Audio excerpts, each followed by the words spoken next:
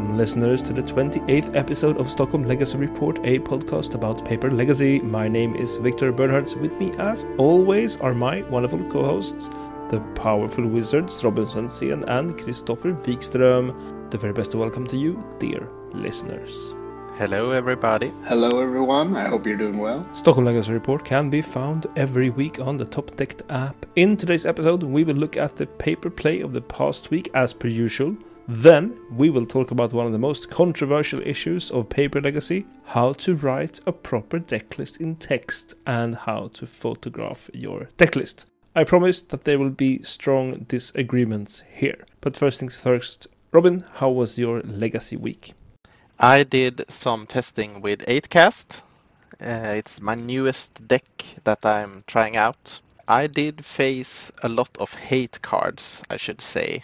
I started out playing against Bant and won my first game rather quick. And then in game 2, I faced the dreadful Energy Flux that I have been hyping up on the cast. Oh my god. The Canadian Threshold guys talked about Energy Flux just in the recent episode that I listened to earlier today. This is really the thing now. You started this. Yeah, you started this, Robin. It's on you. And I was sitting on the table next to you, and I was glaring over at your side of the table, and I saw an Energy Flux on the other side, and I was like, Robin, your own medicine. Yeah, it's pretty rough. 2 mana for each artifact, and like the only lands that survive are the sagas and the ancient tombs, which hurt you. So I mean, it's basically game over if it resolves. I don't have any cards that deal with it either, so it's just Force of Will, Force of Negation, or just bust. And in game 3, I actually spotted the Energy Flux with the bauble on the top of his library. But I had counter magic, and he never got to play it because I think he sort of knew that I was on counter magic, and he was looking to find his own counter magic before playing it, but didn't get it in time. So luckily I did get a win there. And then I faced off against my worst matchup so far, D&T, and there I faced Kataki. War's Wage, which is basically a little bit nicer Energy Flux on legs. But in one sense, it's not nicer because it has a sacrifice wording and not a destroy wording. So it also kills my indestructible lands. That was pretty rough. I mean, I usually lose to the equipment of the D&T deck, but this time I just lost to Flicker Wisps and Katakis and whatnot. And then I faced off against our podcast host Christopher on his. I'm not gonna spoil the deck, but it was a nice deck indeed to meet. Again, I got win in game 1 rather quickly. I think I was produced an overwhelming board quite fast. Then in game 2, I got owned by a Nullrod, and then in game 3 it was more of a back and forth, but eventually I lost that game.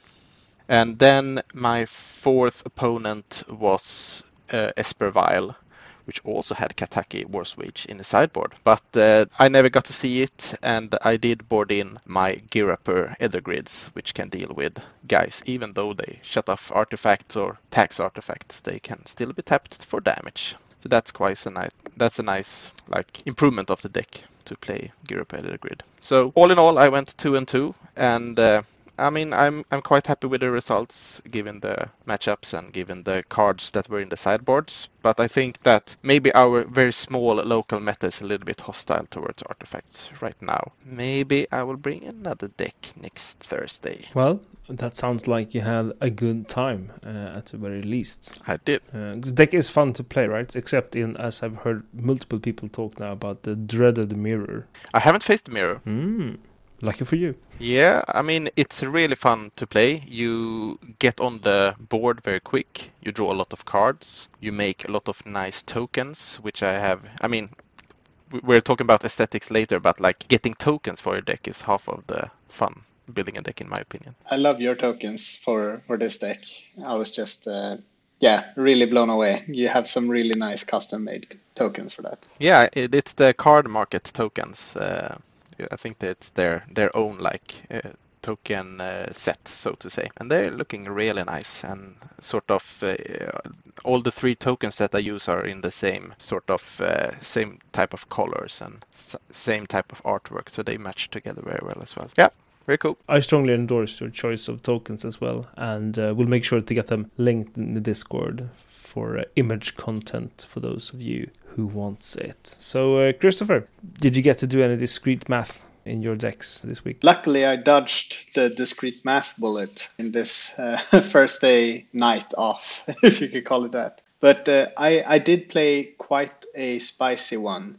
So there's been some bug decks running around with the bloom commands and some maybe even unnerfs if you're into that kind of package. And I tried one out. We didn't talk about our last week's tournament play at our LGS, but I did try the deck out for the first time then, and I just felt that it's a very sweet deck, but something is missing, and I think that something is me getting super greedy with my mana base and what I'm trying to do. So I just decided to splash red in this deck already, because it's playing with the bloom commands, so it can fix the mana quite easily. Then you can also add some really spicy cards that I really enjoy playing in Legacy. So I'll run down the list real quick, and this will also be in the Discord later. Might even put up a picture of it, which will theme into our next section of the pod. So my deck is 4 Baleful Strix, 1 Snapcaster Mage, 2 Bonecrusher Giant, 1 Brazen Borrower, 1 Leovold, 1 Plague Engineer, 3 Uro. So those are the creatures. 4 Brainstorm, 4 Ponder, 1 Fatal Push, 2 Lightning Bolt, 1 Unearth, 1 Sylvan Library, 2 Witherbloom Command, 2 Dak Faden, 2 Grist, 2 Cologan's Command, 1 Jace the Mind Sculptor, and 4 Force of Will. And here's the lands. I'm a pretty greedy guy, so bear with me, no hate. So it's 1 Badlands, 1 Bayou, 1 Basic Island, 4 Misty Rainforest, 4 Polluted Delta, 2 Scalding Tarn, 2 Tropical Island, True Underground Sea, 1 Verdant Catacombs, 2 Volcanic Island, and 1 Wasteland. So this is just like, yeah, I could secure my mana a bit more, but I decided to add a Wasteland because it's just so good with the bloom commands when you get to pop off. The sideboard is another Plague Engineer because I love that card. Sometimes you just need to shove it down a D&T player's or Elves player's throat. 1 Dark Blast, which is also extremely good in this type of deck when you're playing Uros, and also sideboard Life from the Loam. 1 Flusterstorm, 2 Nile Spellbomb, 2 Pyroblast, 1 Surgical, 2 Veil, as I mentioned, the Life from the Loam, a Null Rod, 1 Force of Negation, 1 Seeds of Innocence, and another Wasteland. And Robin is giving me the thumbs down. So yeah, it's this deck is pretty mean against artifacts because it's playing with the Bloom command to deal with cards like Chalice or Ethervile, but it's also just playing Dak, which just steals big constructs or steals Shadow Spears, you name it. Or steals the mana base. Steals the mana base. Ouchie. Big ouchie. That's just evil. Yeah, and also it feels great, to pack Cologan's commands, just kill Emry and destroy a land or something like that, or just buy time by killing a big Karn construct or something like that. So this deck is extremely sweet. I really enjoy it. I'll probably try it this first day as well. I'm not really sure if I'm going to make any tweaks. So my matches were first against Espervile, 2-1. This is a super grindy matchup, but it's one of those matchups where Cologan's command really does a lot. Sometimes, just a single card can do a lot in certain matchups. But I just think like the deck overall with Bonecrusher Giants especially, it just does so many weird things. I actually added the Bonecrusher Giants. I was thinking about like how can I maximize my red splash? And if I'm adding Cologan's commands, Bonecrusher Giants feels really good as well, because you can pick it up with Cologan's command and then just adventure it and play it again. So it's just like extremely fun to see how much value you can grind out of one Bonecrusher and a Cologan's command. I mean, I remember the times when Cologan's command was at its last height, so to say. Is probably when I played Death and Taxes the most, in Legacy, and that was always very rough. And I would imagine that it's the same for Esper Vial. Yeah, the Czech Pile era, Call Against Command was probably at its peak then. And I think Death and Taxes was pretty okay back then, because Plague Engineer didn't exist. Like, it was pre-Ren and 6, and Deathrite Shaman is not really... It's not great, but it's not like the worst if you're the D&T players. Like, they're not going to eat your graveyard that much. Like, maybe if you have like a Swords to Plowshares, else it's just going to be like life gain. Maybe if you wasteland the opponent, they can get a mana, but it's pretty fair in that sense. But then you also had like 2 to 3 Call Against Command back in the day, which just really, it's extremely good. It's also pre-Caldra, so you could just destroy the Battle Skull with the Living Wish, Living Weapon on the stack and stuff like that. It's extremely nasty. There was a lot of also Call Against Command, do these amazing value things. 2 turns later, snap Cast Mage, Call Against Command, do it again. It was rough, man. It was rough. I have PTSD for that card, man. Don't you think that D&T is more equipped to deal with Call Against Command now? That it's more like value oriented.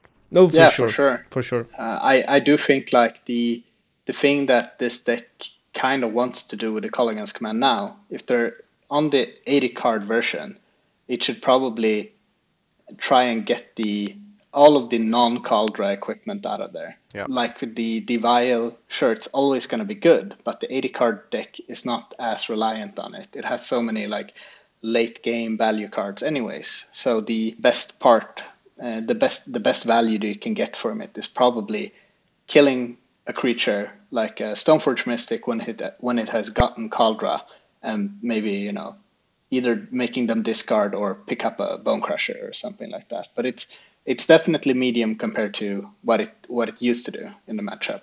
And that's interesting because the picking up the Bone Crusher Giant, that's such a huge addition to the potential of Call Against Command, but it's still falling quite short of its heyday, which says a lot about the state of power in Legacy, I guess. Yeah, for sure.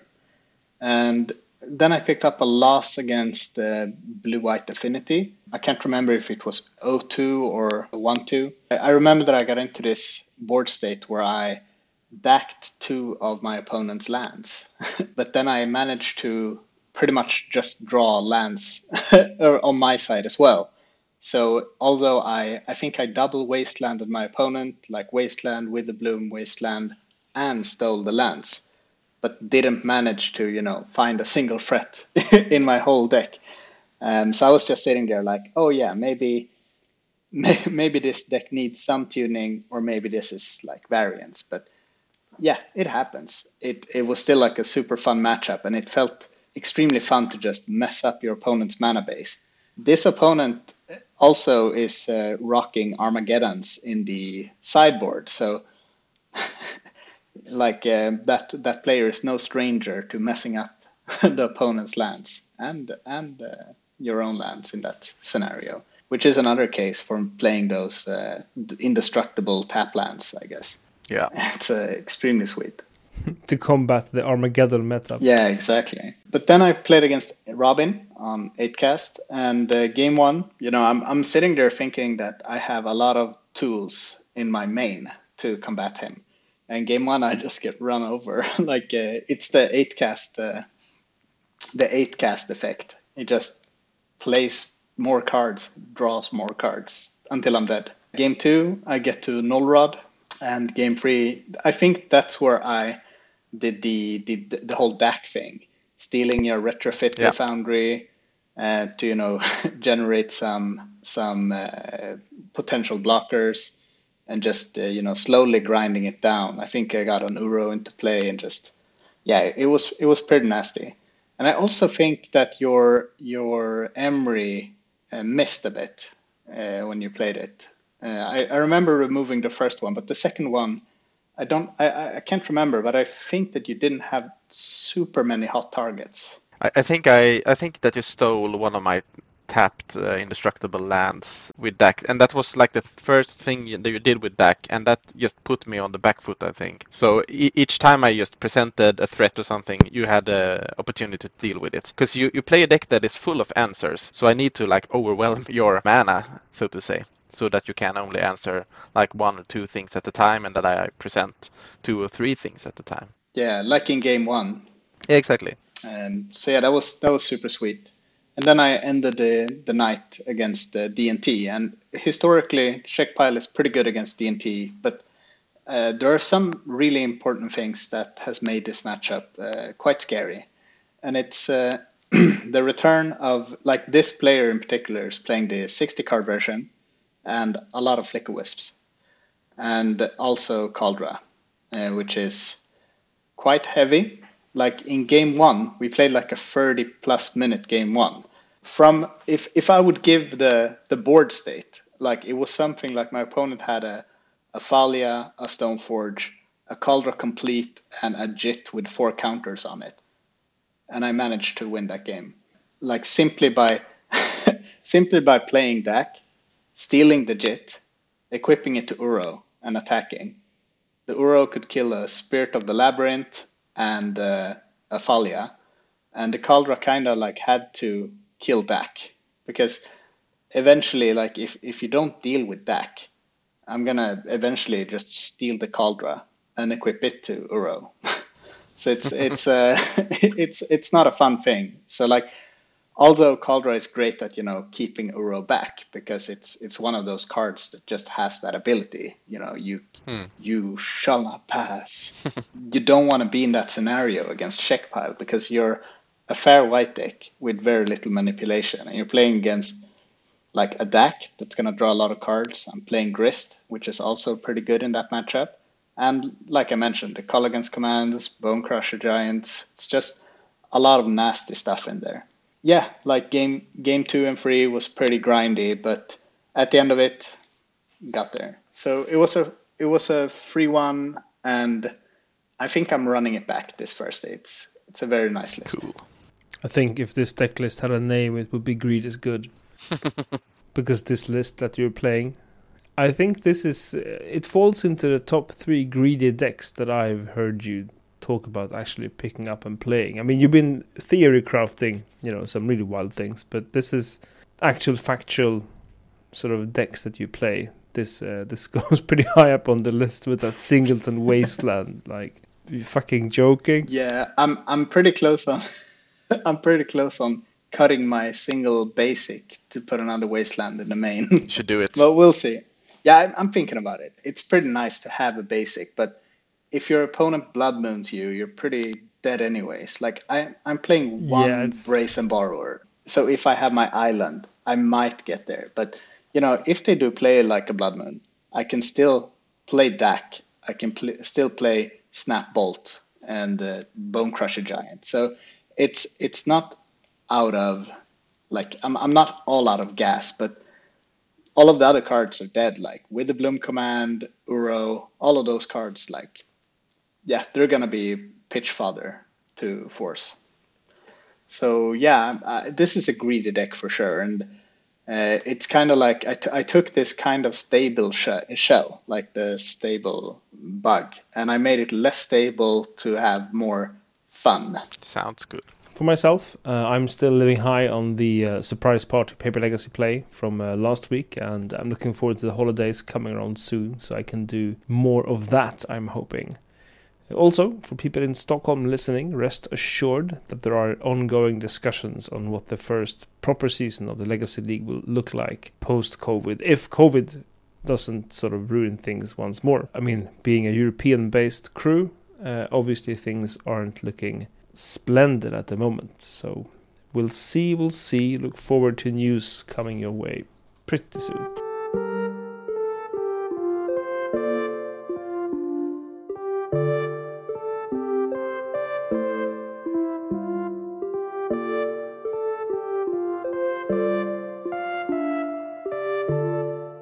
So, on to today's highly controversial topic.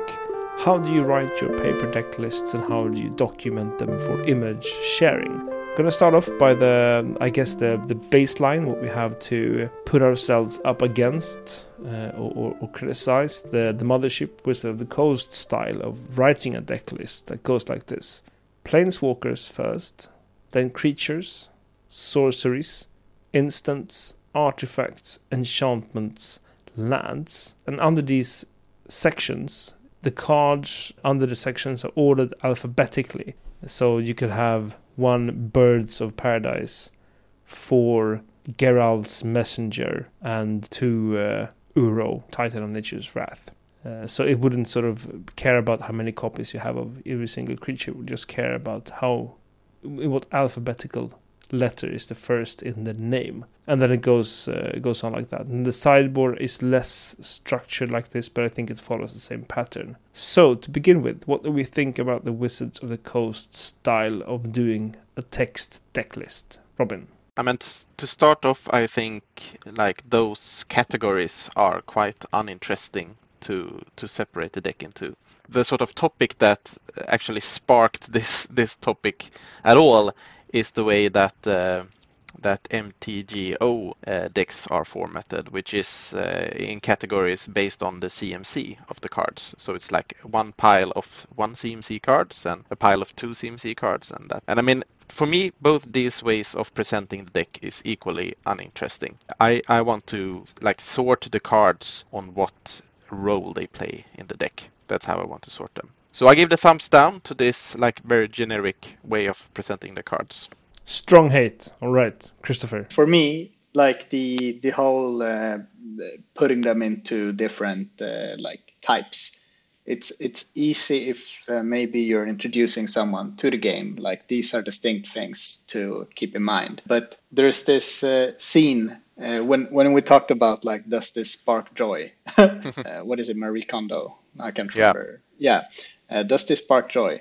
Like my best like comparison would be in Ip Man 2, which is a Chinese boxing movie. There's this scene where this really good fighter is just walking up to a table where they're gonna fight, and one of the old masters says like, just walking up like that, no style.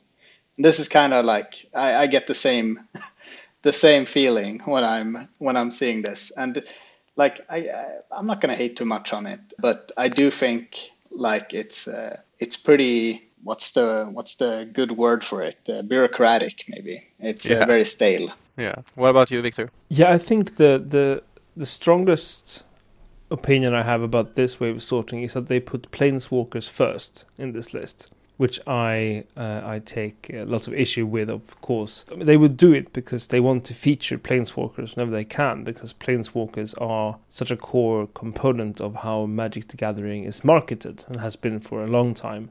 And I understand why they would, if they have the chance, if someone who plays sort of a successful deck to a finish, they want to put it on the website, they want the Planeswalker to go first. Because Planeswalkers aren't, in my view, what sort of drives decks forward. And in the cases where they have sort of done that, they've been banned. They sell packs. like Planeswalkers is a sort of support card, is something that makes your deck tick even more. It's something else than what comes first. It's not the point of your deck, and that's why I take issue with them putting Planeswalkers first. Because if you wanted to order things like this, Planeswalkers in my book would come before lands. And in the same type of critique I would have against the WotC standard is that you put enchantments after artifacts. I find that to be just super weird, aside from the comments that you guys have given. So it's thumbs down from me as well. I think this way of putting things into these categories is very strange to me. Yeah. This is something that should weigh more coming from Victor, the Arena Rector player, when he's saying that Planeswalkers shouldn't be up front.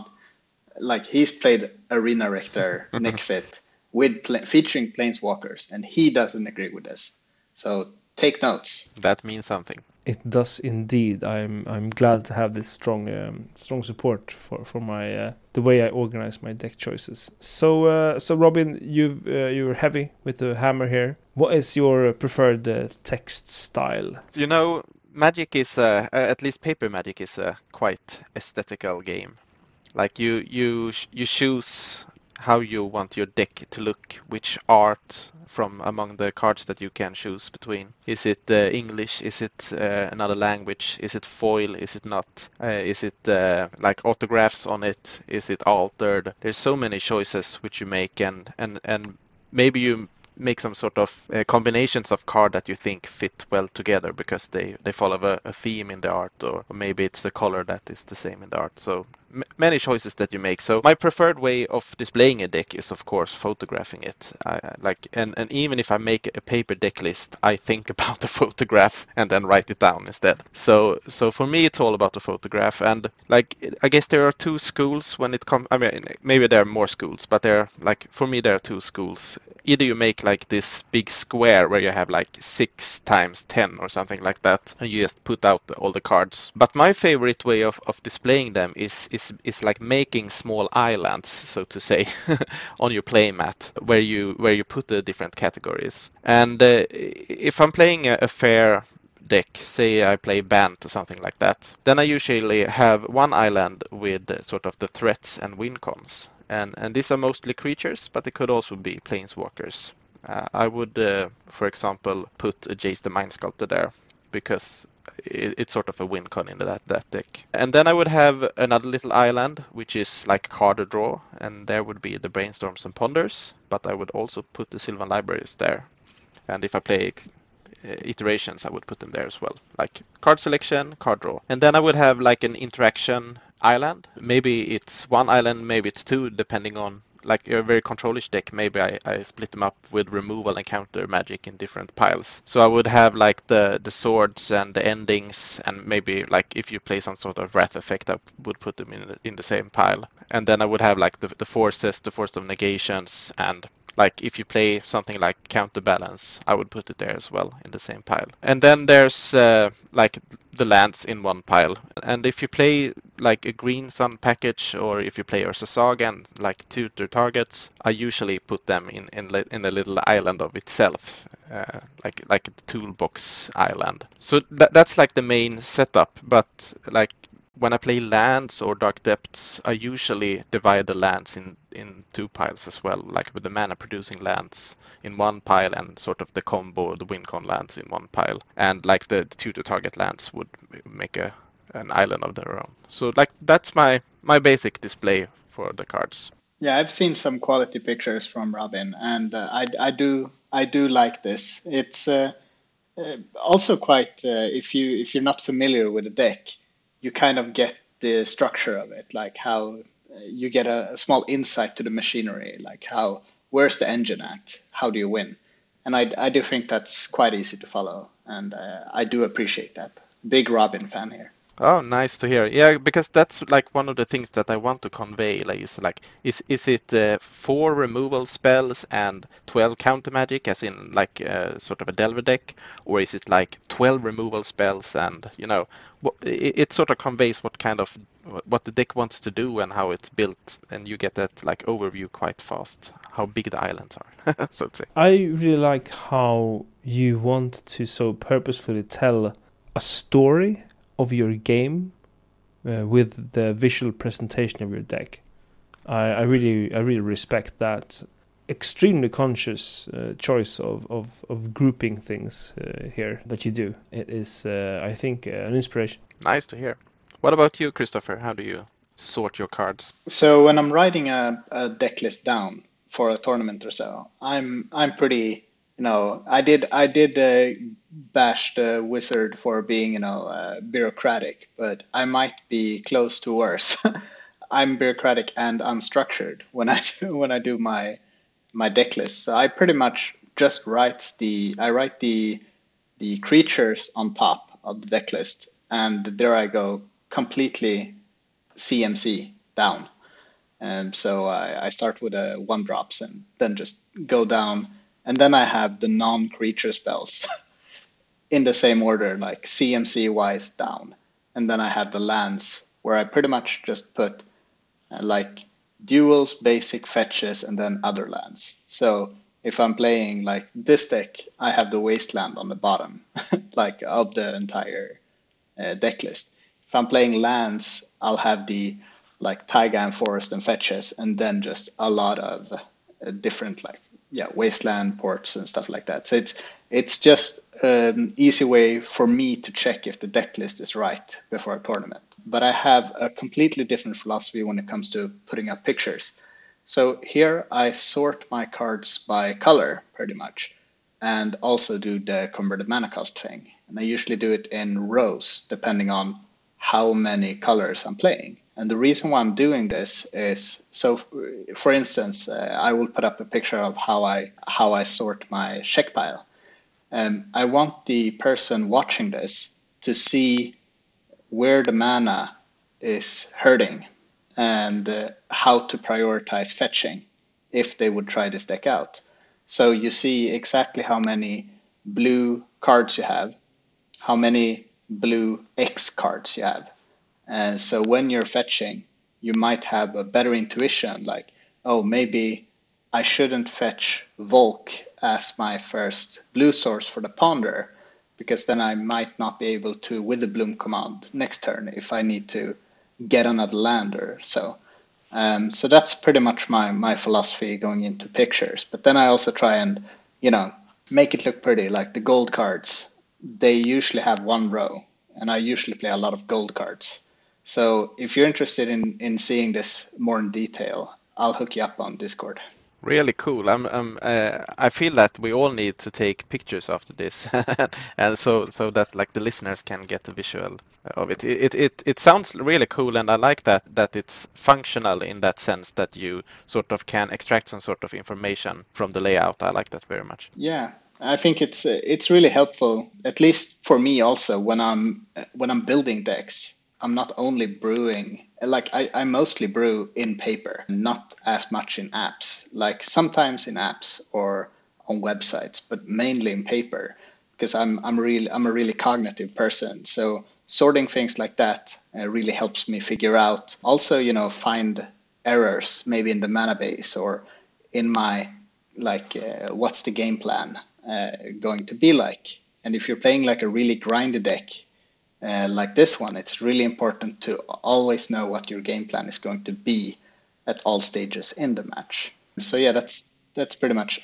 Victor. Yeah, I was just going to say, like, the way that you present this would make it, I think, helpful if one wanted to iterate in a deck, to document the progress of the deck. Because you sorted things in a way that it would be easy to identify how you evolve in your, say, testing in paper. And I think that would be more difficult to visualize in a digital format. So nice one indeed. Tell us about your way of doing this process, Victor. Surprisingly, I think I am the one that scales the highest on the chaos theory ranking here, because I am a great victim of Western ways of sorting knowledge. As a side note here, I can recommend the latest episode of 99% Invisible podcast, which talk about the evolving of the alphabetical order as a thing. Because before alphabetical order, things were done a lot more like you guys are doing. An encyclopedia would list the most important knowledge first, and you would have hierarchies of information, and you would sort of go down the route. And then, the French encyclopedians and others in the Enlightenment period decided that no, we should make things structured so you can actually find information. So we start from A to Z. That's the very short version of this. Because what I do is that I put all of my playsets first. I have 4 copies of this, 4 copies of this, 4 copies of this. And then I go 3 copies of this, 3 copies, 2 copies, 2 copies, 1 copy, 1 copy of the cards, of all non-land cards. And individually I sort them creatures first, and then enchantments, and then instant sorceries and artifacts at the bottom. And for the lands, I go basics first, then duels, then fetches, and then miscellaneous, like Wasteland, Port, Cavern.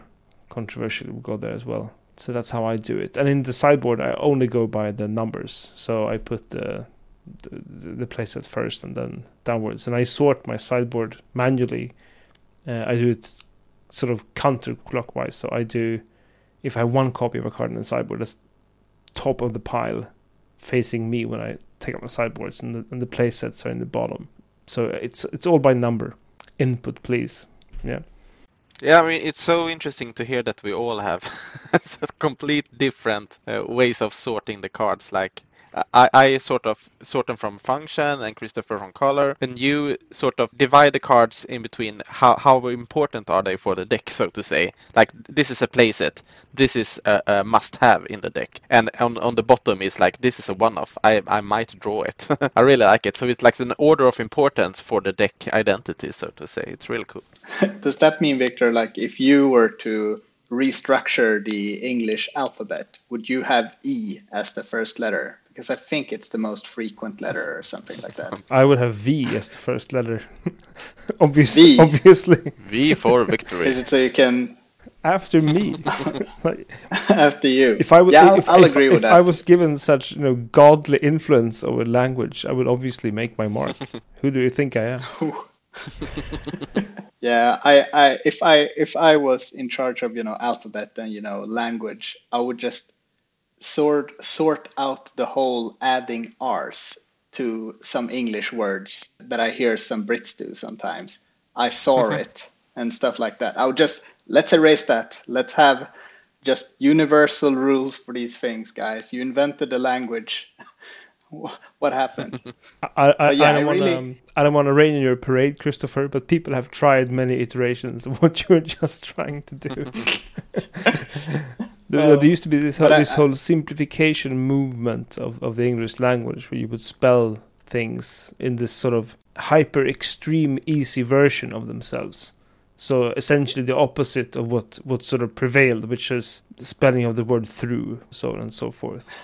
Not simple. It reminds me a bit. There's this comedy skit in Sweden called Hip Hip, and there's this section called Swedish for Beginners. And before they show a picture of the word you're learning, you see it completely phonetically, which is uninterpretable even for Swedes.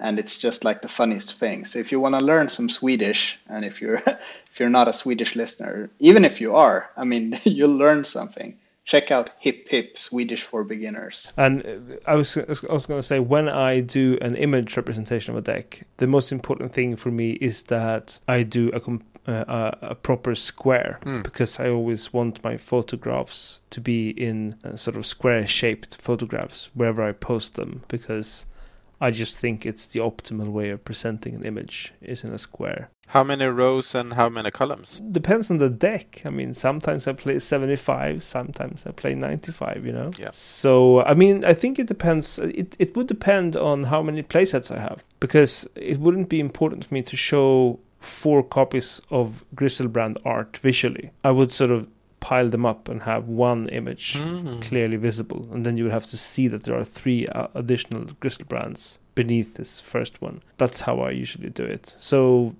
rows and columns will depend on how many playsets are in a deck, for example. Luckily, I've never had to do this. I never played lands to sort of anywhere that I wanted to document it, because I think my theory would be difficult to pull off in such a deck. One way that is common within the old school community, it is when you have multiple copies of one card, you just put one of the cards there and then you put a die on it to represent how many copies of it is. It's quite an interesting way of making it. I can get behind this.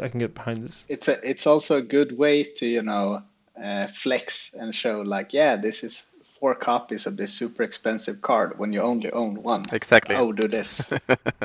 It's a bit of cheating. Yeah, but also in the old school community, aren't there some really elaborate sort of visually artistic styles of presenting your decks in sort of circles that sort of tumble in towards the middle, where you have this one Black Lotus, or archways of cards that are built I think if you want to go for creative design of deck imagery, go to Instagram or any other image app of your choice and find the old school players. I mean, I completely agree, but that way you're describing, they are usually quite disorganized, and it's hard to get the overview of the deck. So I don't approve of those, even though there might be. It's kind of cool. Aesthetically It's pleasing. cooler looking, but you can't really extract any information from it. But I mean, disorganized. This is a format where Chaos Orb is legal, so you know. It's a bit chaotic. Yeah, and I think like also in certain scenarios you want to showcase that you have like a particular art. You know, in some formats